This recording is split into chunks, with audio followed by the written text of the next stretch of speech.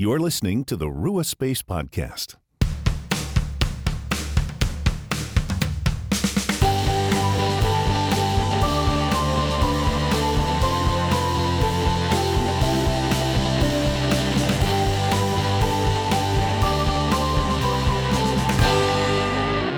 Hello friends, welcome to a new episode of the Rua Space Podcast. I'm Phil Vestal. And I am Erin Vestal, and we're glad to have you here with us while we explore making space for the Holy Spirit in our everyday lives.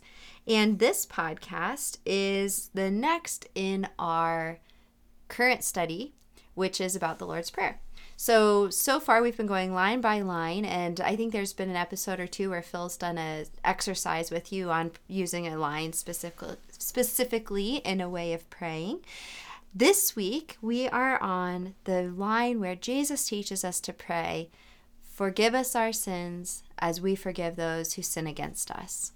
It's a really cool line because it's not just in the prayer, but right after the prayer is done, he says, "For if you forgive men what they sin against you, your heavenly Father will also forgive you. But if you do not forgive men their sins, your Father will not forgive your sins." So it's almost like Jesus goes ahead and says, hey, for this particular line, here's a little clarification on what I was meaning. Yeah, like I really meant what I said. It really was important. Jesus is like, don't miss that line. Like that's really important. So what we kind of want to do in this episode is explore forgiveness a little bit, but then really dive into that part of what does it mean to forgive someone else? How do we go about it? What does it mean? Because, for example, forgiveness isn't forgetting. Forgiveness is about you. Forgiveness is linked to what you believe you've received. So we kind of want to dive into each one of those points. But kind of starting with the forgive us our sins.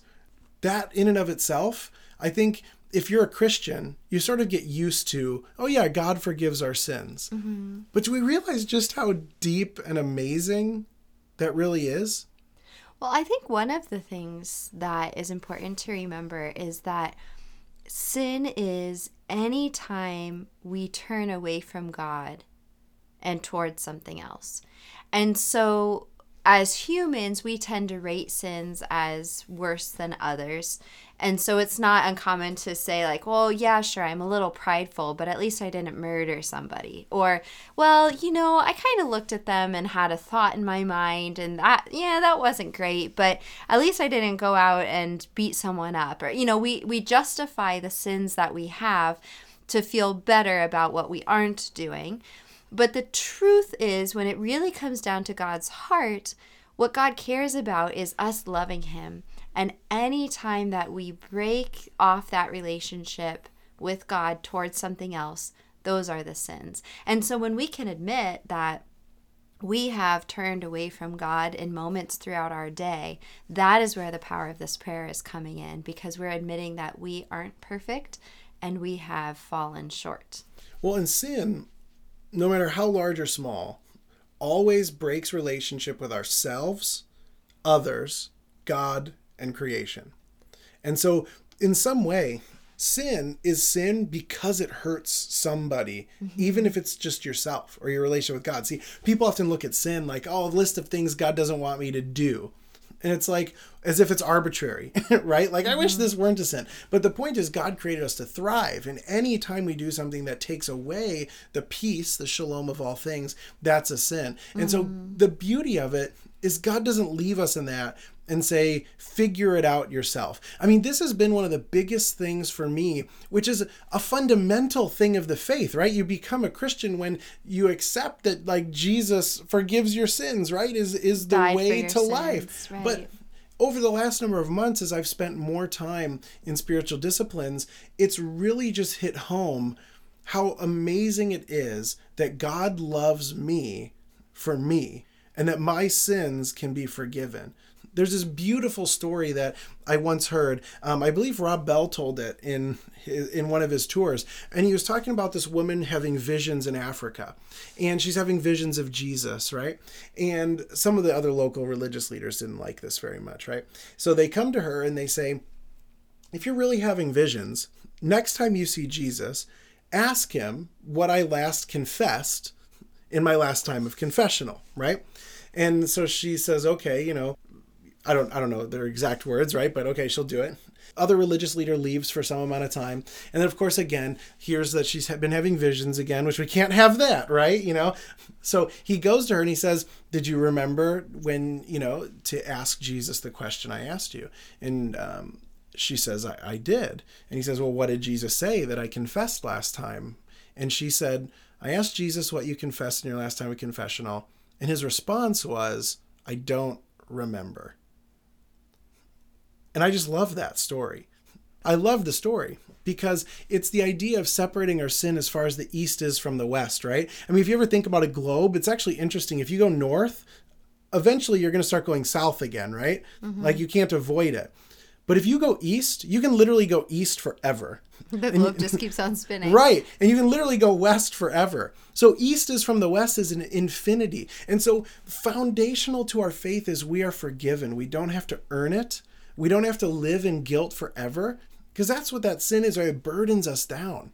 Right. It's like baggage we carry with us, and we can actually be free from it, which is just amazing that Jesus' life, death, and resurrection offers that forgiveness. But the prayer takes it one step further. And this has been another thing I've been exploring kind of recently, because it doesn't just say, come to the Father and say, forgive me my sins. It's a forgive us our sins. Mm-hmm. This is, again, part of the nature of this prayer being a communal prayer, mm-hmm. that we're praying it for ourselves, but we're also praying for one another. Praying for God, forgive us as humans for the injustice we perpetuate. Mm-hmm. Forgive us for the way we haven't cared for creation. Forgive us for being a system where a few are at the top and many are pushed down to the bottom. Mm-hmm. Forgive us for even thinking of such a things. Forgive us, Lord, for the atrocities we commit against one another. Even if you've never killed anybody or been in a war, there's a sense in which as humans, we are just sometimes an ugly bunch. Mm-hmm. And so forgive us is a sense of, God, we confess before you that you meant for everyone to thrive, and we collectively have not done a good job at that. With that idea of corporate sin or collective sin, there's things as a culture that we engage in, especially as capitalists in our consumerist culture. And, there's, when you start looking into the slave trade that's going on right now, both of human trafficking, both labor trafficking and sex trafficking, it's interesting because the cheaper we want things as consumers, the more expensive it most likely is for somebody else to have made that possible. So our gain is their loss. And so there's a website you can actually go to. And I have not gotten to personally do this, but I'm excited to get to. I would really encourage you to take a look as well. It's called slaveryfootprint.org. Put it in the show notes. And we'll put it in the show notes. And word on the street is it'll take you probably a half an hour to go through, but you put in the things your family typically consumes, foods and clothing and what you typically buy. It'll ask you questions. And then at the end, it will spit out a number for you and say a ballpark of about how many slaves it takes around the world to provide and sustain the lifestyle you're living for you. I think it's sobering for us to realize that the very culture we live in, many, if not most of the things that we even just go to purchase have had some element of slave labor in making them. And so when you realize that there's these great injustices and sins being done in the world, and even when we personally aren't intending for that to be done, by living in the culture many of us who are listening are a part of, we are perpetuating those sins, are playing a role. And so I would love to do an episode later where we can discuss more of what you're able to do in this particular arena to make a difference. But yeah, that element of a collective sin, I think, is really powerful because it isn't just about what we are aware of doing as much as what we are a part of just by being people. Absolutely. In a culture. No, for sure. And that's something we repent of. And then, of course, repent means to turn. So there's a sense in which asking for God's forgiveness, we then don't need to continue living with the guilt, but we also as God makes clear in a passage like Jeremiah 7, when the people were like, hey, we've got the temple, so we're okay. And he's like, yeah, you come here, you ask for forgiveness, then you go back and do the same things, right? Mm-hmm. He's like, that's not going to work. And he says he's sick of it. He doesn't want to hear the hymns and the songs. Right, unless there's justice, right? So there's a sense in which when we ask God to forgive us, we're also asking, again, this already follows in the prayer, your kingdom come, your will be done, that God provides everything. Forgive us when we haven't done your will, which is justice for all. Forgive us when we haven't trusted you to take care of us, but instead have oppressed someone to get it in our own way. Mm-hmm. So we ask for that forgiveness, but then we also need to change. And again, this is a much larger conversation of how do we even live in this country, right? This is just one small example. But that is sort of the example of forgive us collectively. Right. But then what that also sort of leads in then to is God forgives us, which is beautiful, that we only live by God's mercy and grace, which is a perspective shift then, because it means we can't really rely on ourselves, which again comes from give us this our daily bread, right? Everything in this prayer is building and intertwined, and it all returns to God being on the throne. But this freedom to know, God, I've messed up and you still love me. Right. I'm going to mess up in the future, and you're still going to love me. That's why Paul says in Romans, nothing can separate us from the love of God. So first and foremost, this is a freedom. This is a God inviting us to say, I will forgive you if you turn to me, and asking God now to reshape us in a new way. So first, accept that as a beautiful invitation that God loves you, that God can forgive you whatever you've done, that grace abounds, that it is beyond whatever you could have done, whatever you're doing today, right? It is beyond that, and you can be forgiven. You're invited to be free from that. Mm-hmm. And when you're ready to take that next step, and like Phil said, when you need to repent and turn and make different life choices, the beautiful thing is God says when it comes to wisdom, ask and you will receive. So when you don't know what it looks like to live differently, and you don't know how to repent because this is your habit, this is your pattern, this is what you've done for years, God is a God who is so much bigger, and he is delighted to teach you. And we believe fully that can be other people coming alongside you. I think other people can be the voice God uses to teach us, to lead us to new things. There's, revelations through scripture again, and that's where disciplines can help you to be in touch with the Holy Spirit so that you can be guided and shaped into these new ways as you continue to seek his forgiveness and accept the grace and mercy that our God wants to bestow on you. And that's the foundation for entering into the second part of the prayer. Yes. That when we understand the depth of our sin and the even deeper nature of God's grace, that opens us to be able to forgive those who have sinned against us. So there's this amazing parable in Matthew 18, and I think this really exemplifies so much of it. It's about a man who is forgiven a really great debt.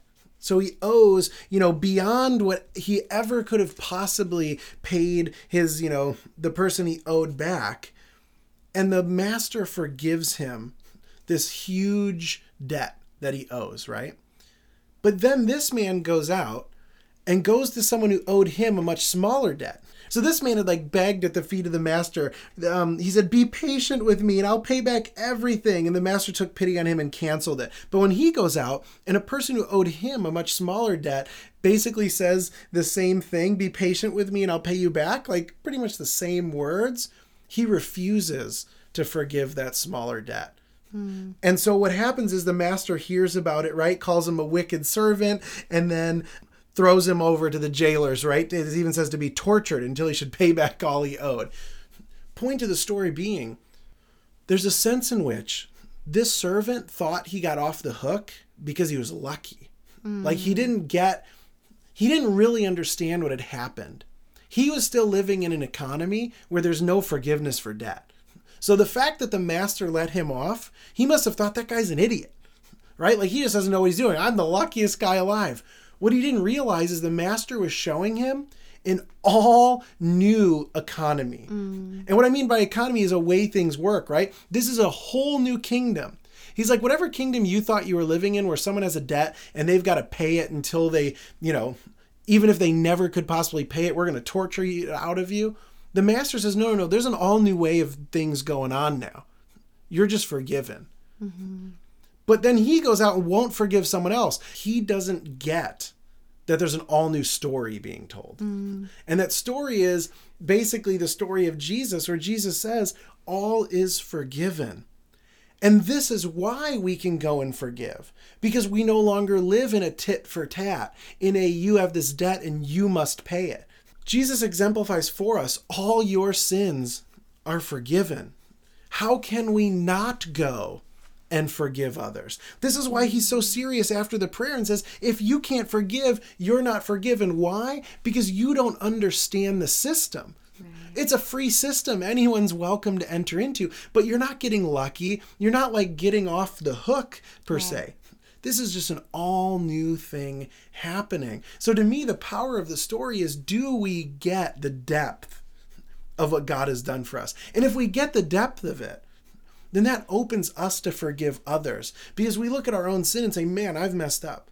Even if I've never murdered anybody, I've hurt people, I've hurt myself, I've hurt my relationship with God, I've hurt creation. And even as you were talking about with slave trade thing, I've partaken in systems that have deeply wounded people. I mean, if you're listening to this podcast, you're a part of that system, right? Like, it's impossible that you're not a part of that system. Especially if you're listening on a smartphone. Right there is a justice issue. And some of those things, again, you should listen to the economics episode, we can't get out of some of those things, but that's where this grace comes in, right? But that depth of the grace, that then when someone harms us, how can we not forgive?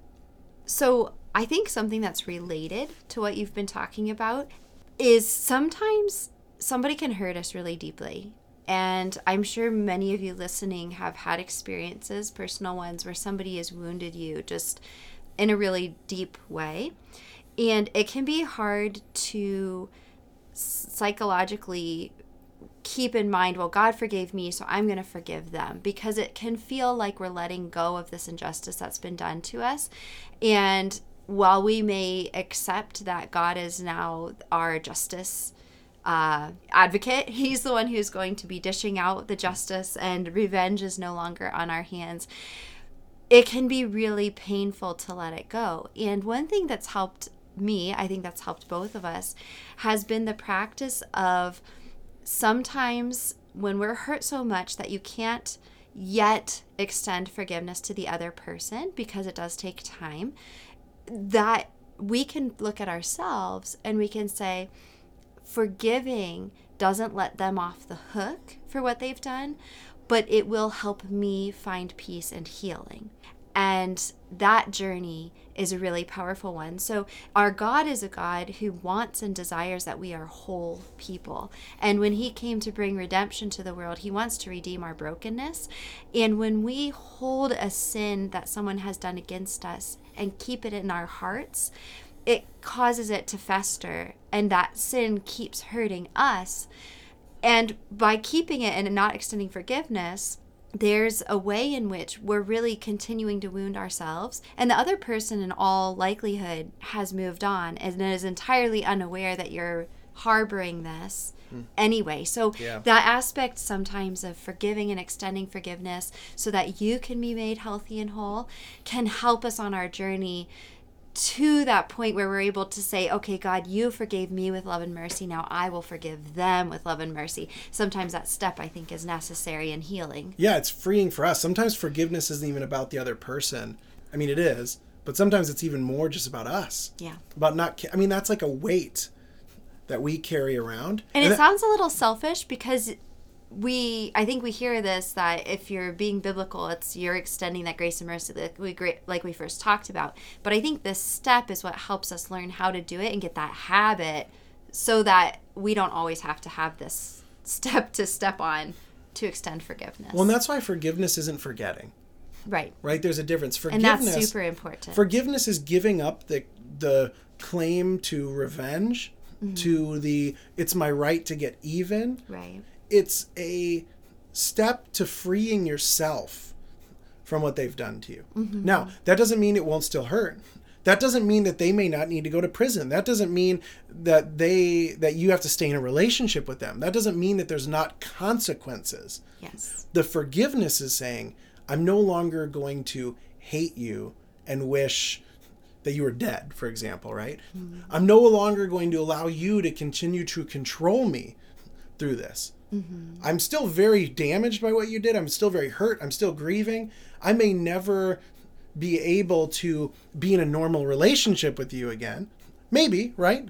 The Holy Spirit could work that out. This isn't saying you're just all of a sudden buddy-buddy with them again, right? No. I mean, this is why, for example, if you're being abused by someone, like if you're being like beaten by a spouse, forgiveness doesn't mean abuse, forgiveness doesn't mean staying with them. Right. You can forgive them and get away. Right. It's not forgiveness. I think sometimes we feel if we forgive, we are weak, and then we are no longer allowed to have boundaries to protect ourselves. And that is totally not the case. To truly forgive somebody is to release the need to punish them or create a balanced equation, so to speak. They've wronged me. I need to now hurt them equally. And when we can release that, now we are free to say, you know what? This relationship isn't working, or this is a very broken situation I need to step out of, or this ministry is not the place for me because things are happening that are not biblical. You have the permission of your Heavenly Father to step away from those situations. And stepping away does not mean that you have not extended forgiveness, because we are completely allowed to have boundaries to protect ourselves and those we love. And sometimes that is just necessary. Well, there's a sense then in which forgiveness is taking the power back that they may have taken away, that now you feel like that hurt is so much that you have to get back. There's a sense in which forgiving is saying, no, I'm not going to allow that to have that same level of control over me. And you may not forget it. You may not have that relationship, but you are now free to not hate.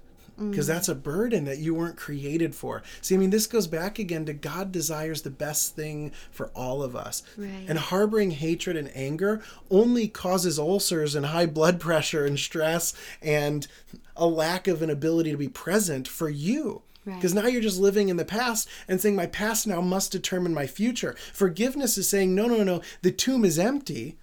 I get to start new again.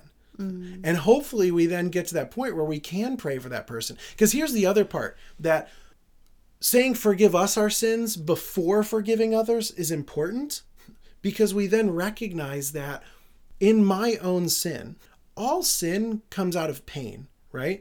Or it comes out of a desire that's been twisted. So when we sin, it's because somewhere in our story, we've been hurt, or we're trying to cover up some sort of wound, or we're trying to fulfill some hole in ourselves, and we do it in a way that doesn't really fulfill it. So when we ask God for forgiveness and we explore our own story, we come to realize that God understands that and God forgives us.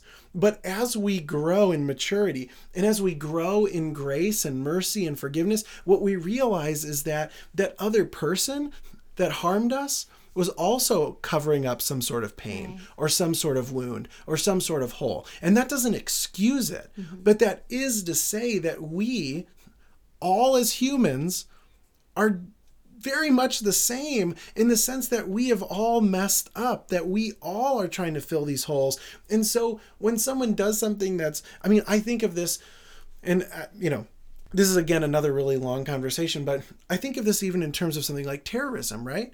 I mean, I remember walking through a refugee camp in the West Bank of Palestine and seeing buildings just completely blown to pieces and thinking to myself, if I had been told as a child, yeah, your dad who happened to be in there and wasn't a bad guy was killed, and the Christians did that, I'd probably have a little problem with Jesus, and I might be angry and do something that hurts someone, and that would then be my story. And I was walking around there, I'm like, how easy it's been that I was born in this country to the parents I was born to, and I've still made mistakes that have deeply hurt people. Right. So if I were born, though, in someone else's story, is it not likely that I could make those same mistakes? And that aspect of exploring your story and recognizing where it is, I would just like to throw out there right now too, because forgiveness can be such a difficult thing for us to do healthily. that this is an excellent time if you have a big thing you need to forgive, or there's been something in your past you're trying to work through, that counselors, especially a Christian counselor, can be a really great person to help you work through how to forgive and keep healthy boundaries. Yeah. Because sometimes, especially if it's something that's perpetuated or has happened numerous times, or it's now your expectation that this behavior would happen to you because it has happened so many times. Maybe it's even like a friendship thing, or the types of people you end up dating, or what have you. A therapist, a counselor, a trusted advisor who has a grasp on psychology is a really great resource, or can be a really great resource, to have a listening ear to work through how you can forgive and how you can make those safe boundaries that we're talking about, because it can be tricky. Well, and they're going to help you explore your own story, right? And I mean, I don't know if there's a quote from somebody, but there's a sense in which you can't change the past, but you can decide where you're going next. Yeah. And that really is part of what forgiveness is about, is we can't change what happened, but we can decide how we're going to go forward. Mm-hmm. And that's what we believe is so important about awareness and mindfulness, is living in the present, that here I am. Whatever's happened, this is where I am. How can I live to my fullest life here and now? And Jesus has said forgiveness is central to living in the present here and now. And connected kind of to all of this, and underneath the surface of all of this to me, is Ephesians chapter 6, where it says, "For our struggle is not against flesh and blood," this is verse 12, "but against the rulers, against the authorities, against the powers of the dark world, and against the spiritual forces of evil in the heavenly realms." Brothers and sisters, your fight is not against other people. It's against evil in the world that exists in all of us and comes out in different ways towards our spouse, our kids, our neighbors, our coworkers.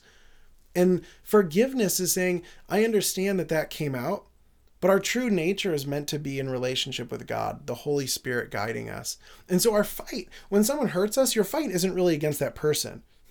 It's against the part of their story or the thing within them that drove them to do that. And again, that doesn't mean you have to be in a relationship still, but there's a sense in which we were slaves to sin too, Paul says. But when we come to know Christ, we become slaves of righteousness. It frees us from that. Someone who doesn't know Christ, they're operating according to what their master has said. The problem isn't them. The problem is Satan. The problem is evil. The problem is the sin, right? Right. And that we had that same struggle and we were freed. This is the difference between the Pharisee standing at the temple saying, "Thank you, God. Look how great I am. Thank you. I'm not like that person back there." And the tax collector just in the back saying, "Lord, forgive me, a sinner," right? That's a pretty simple prayer we can repeat. Lord, have mercy on me, a sinner. Like in and of itself, that's a whole prayer. And it opens you up to realize so many things about the world, to say, I am a sinner. And so I can forgive because I've been forgiven. I can forgive not of my own strength, but because God's mercy and grace is so abundant that I'm simply passing on what I've been given. Because this is an all new economy where it doesn't rely on my strength. This isn't about me being able to do this. This is just me recognizing that I'm in a different sort of kingdom where we don't keep debt in this way, where sin isn't the ruler. Sin just keeps sneaking in and we keep saying mercy, grace, love, justice in response to it. And that's freeing then. And that's why God says you're now forgiven, because you recognize that this is the kingdom you were created for. When you live out of that kingdom, well, of course you're forgiven, because you're showing you are a part of it. So we would encourage you then this week, as you are praying this line of the Lord's Prayer, and weeks to follow, of course, that you would stop and say, "Forgive us for our sins." And then think about both the collective sins that we are part of because of our culture, as well as your personal sins.